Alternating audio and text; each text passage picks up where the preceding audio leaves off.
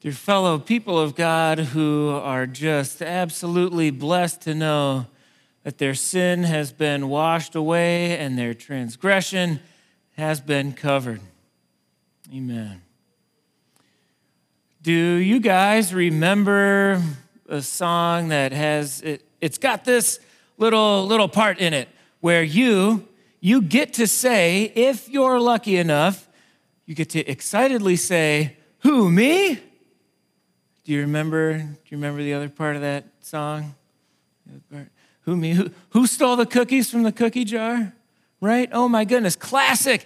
Anybody else have fabulous memories of this as a small boy of a certain age? Yeah, parties, my goodness. Somebody, supposedly up until that moment, one of your best friends in the whole wide world, up and accuses you of being the person who steals the cookies right out of the jar. And you get to say, "What? No way, who, me? Couldn't be." And then you get to turn right around and choose somebody else, one of your friends, and say that they were the one who stole the cookies out of the cookie jar. Yeah, that person right there, then they get to deny it, and so on it goes. A lot of fun, right?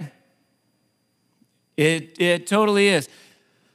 There's a point to this, and it's this, is that as individual as that song is, the naming, the back and forth, the me, what in the world, think about all of the places in God's word where he gives guidance for life, where he gives his people just the what for and tells you how it is. And when God says those things, because they are from God and because you are a Christian, those things are meaningful and authoritative to you. They apply directly to you and are to be put into immediate practice by you.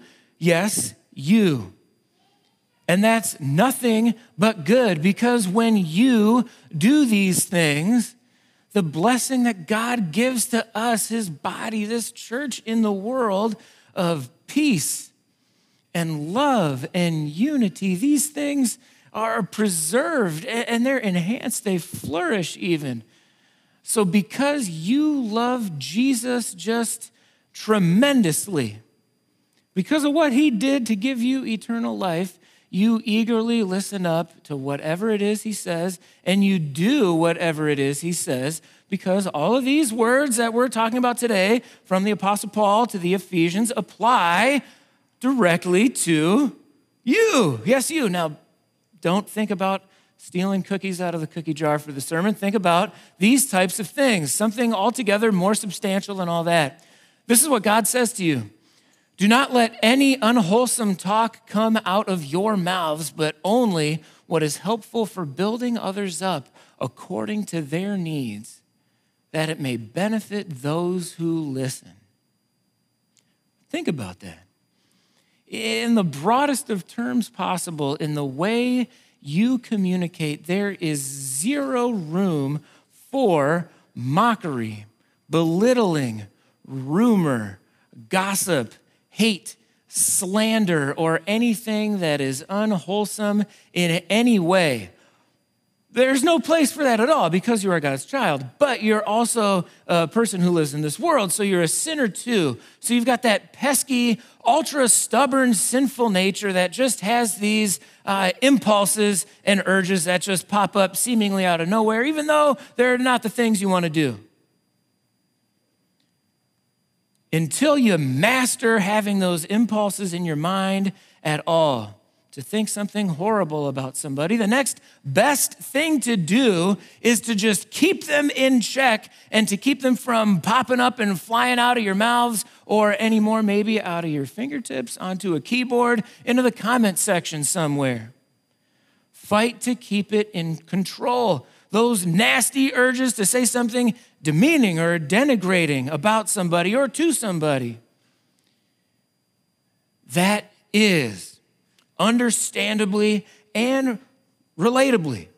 It's a tall order, but it's exactly what God calls us to in his word and equips us to do in the very same.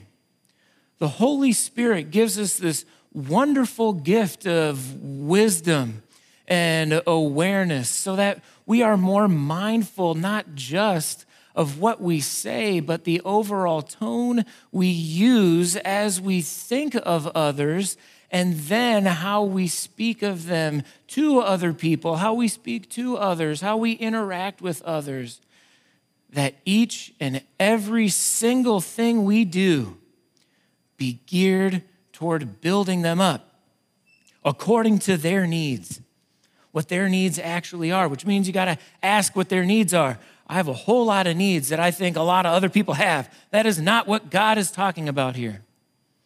It's very helpful to ask. There's just some simple questions to this end, like, what's this person going through? You can be as direct as possible and just ask yourself, what are their needs? And then, how can I address them? How can I care for them? And there are a number of wonderful things that go on when this is our way of thinking, that somebody is helped, and that's great. But something else happens too. When other people hear about your goodwill, just the love that's bubbling up from your heart, that transforms into action, they are blessed and benefited too, because they received grace from you indirectly, because they heard about what you did. Those who listened were benefited. That's exactly what Paul says here. So litmus test time. Are we this way? How do we find out? We ask a bunch of other questions that have the potential to be uncomfortable. We ask questions about how we think of others, those we know personally, and those we know very indirectly because we only see them or interact with them through various platforms of media. And then we examine the attitudes of our hearts, which then determine our thinking and our speaking. Ask, do I always seek to build up with whatever it is that I could say, or can I tear down? Can I belittle? Can I be crude without even realizing it? Do others benefit and receive grace from what I say and the way I say it, or not so much? And in this conversation, you got to think about your nonverbal communications as well, because those speak volumes without any words even. That exasperated sigh, maybe, when that person said that thing for like what to you is the bajillionth time, and you're just tired of hearing it, so you go, ugh. And you think it's quieter than it is. Or we're having this conversation in my house with some folks. They can remain anonymous. That when your eyes couldn't possibly roll back into your skull any farther, people notice that. It's incredibly disrespectful. It's incredibly rude. And sometimes, because we have that stubborn, pesky, sinful nature, that's just how we react to stuff. Oh, brother. Sometimes we do both at once.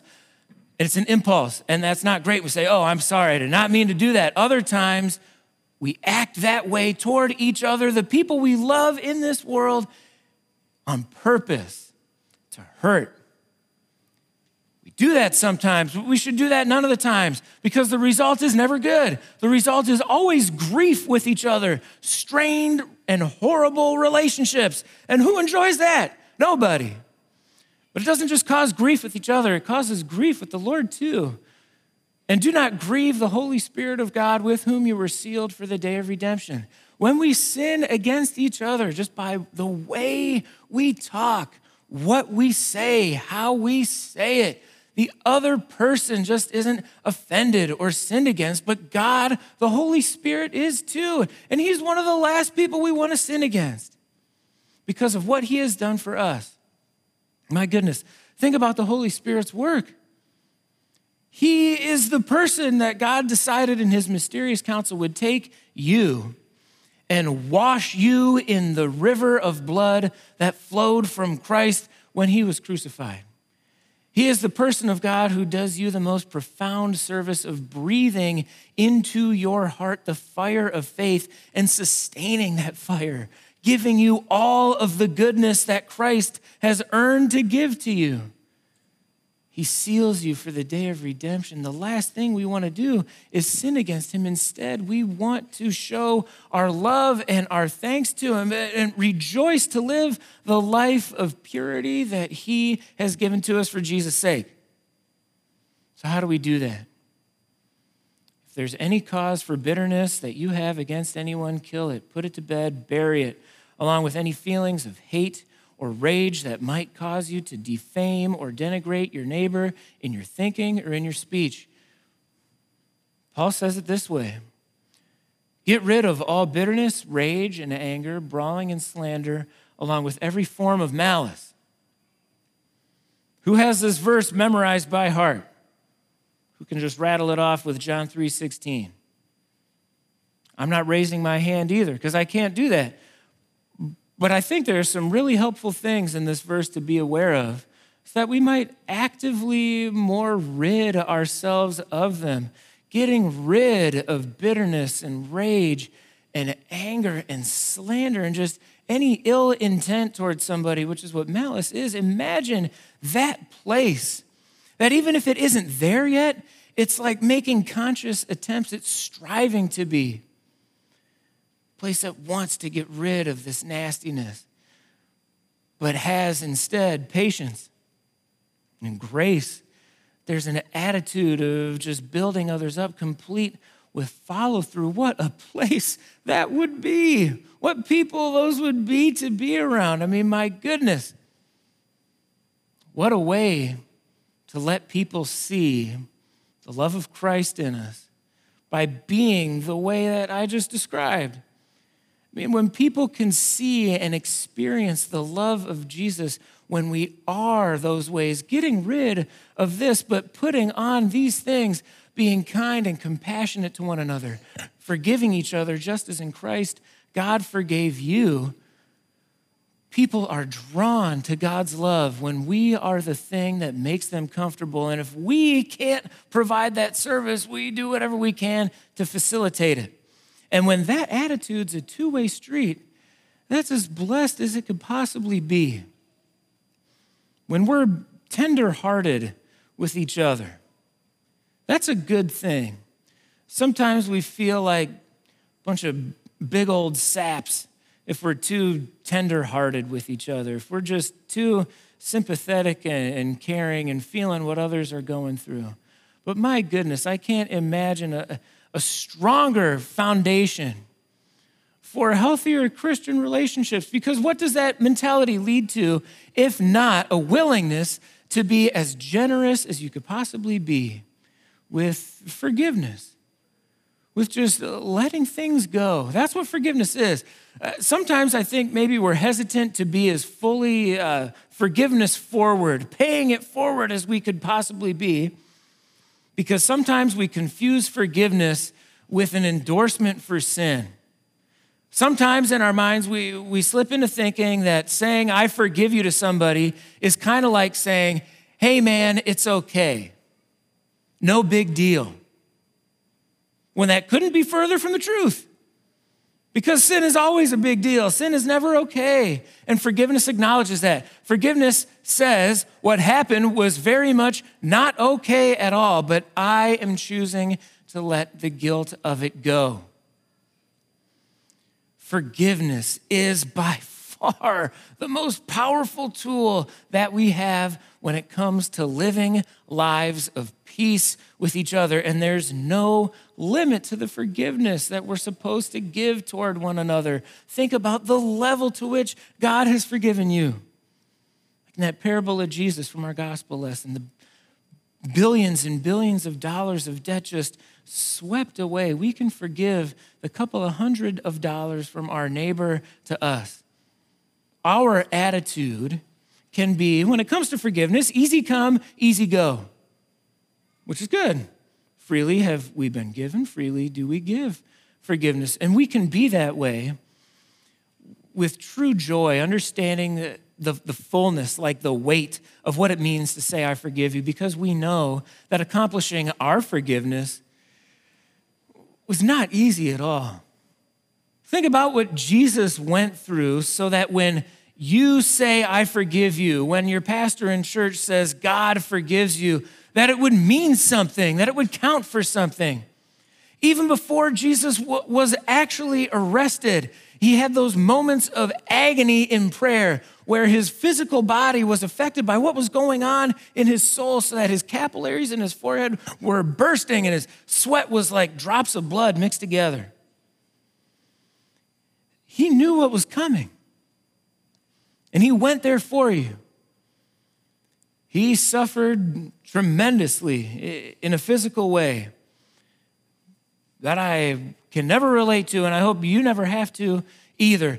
And in the middle of that, as he's nailed to a tree, paying for the sins of the world, then he experiences what I would imagine to be tremendous emotional agitation when people start making fun of him and mocking him for taking away their sins. And as if that wasn't bad enough, then in the middle of this, his own father turns his face away from him and forsakes him.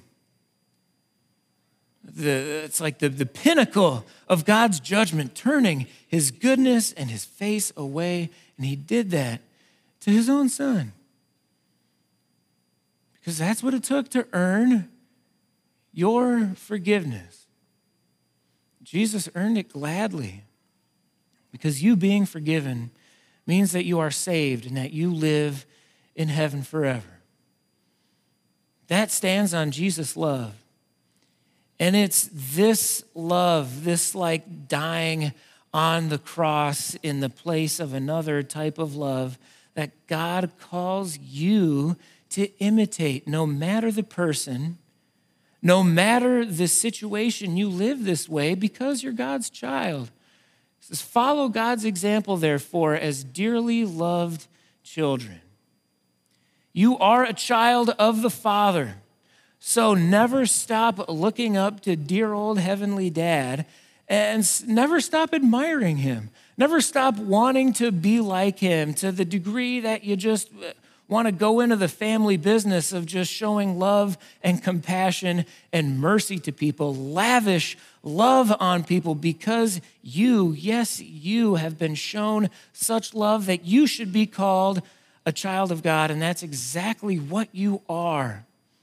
And if you're drawing a blank on what living the Father's love looks like, open your Bibles to the New Testament, to Matthew, Mark, Luke, and John, and study what Jesus does there, because everything Jesus does is God the Father's love. God the Father wears his heart on his sleeve toward you in the person of Christ Jesus, and you are called to imitate that and walk in the way of love, just as Christ loved us and gave himself up for us as a fragrant offering and sacrifice to God. Jesus is your way of walking, the type of love that lays its life down for its friends to destroy their sin. That level of love is what you are called to do, but you're called to do it in peace, in a zero pressure scenario, because you know that everything Jesus did, he did absolutely perfectly. He perfectly pleases God the Father. Twice, God let everybody know that with words. At Jesus' baptism, at his transfiguration, but then on Good Friday, without saying anything, God the Father showed humanity that he was pleased with his Son when he received his Spirit into his open hands, accepting the payment of his life he just made on the cross. And he shouted out that he was pleased with his Son even louder a couple of days later on Easter Sunday when he came back to life. And then, as if that wasn't enough, then on Ascension, he said, come on up here. And he sat Jesus down at his right hand in glory and gave him the job of ruling his kingdom for your benefit. That is absolutely true for you. Yes, you. Let this knowledge comfort you, because it means heaven for you. Let this knowledge empower you to love and build others up according to their needs with all the confidence in the world, because Christ has taken away your sin. Amen.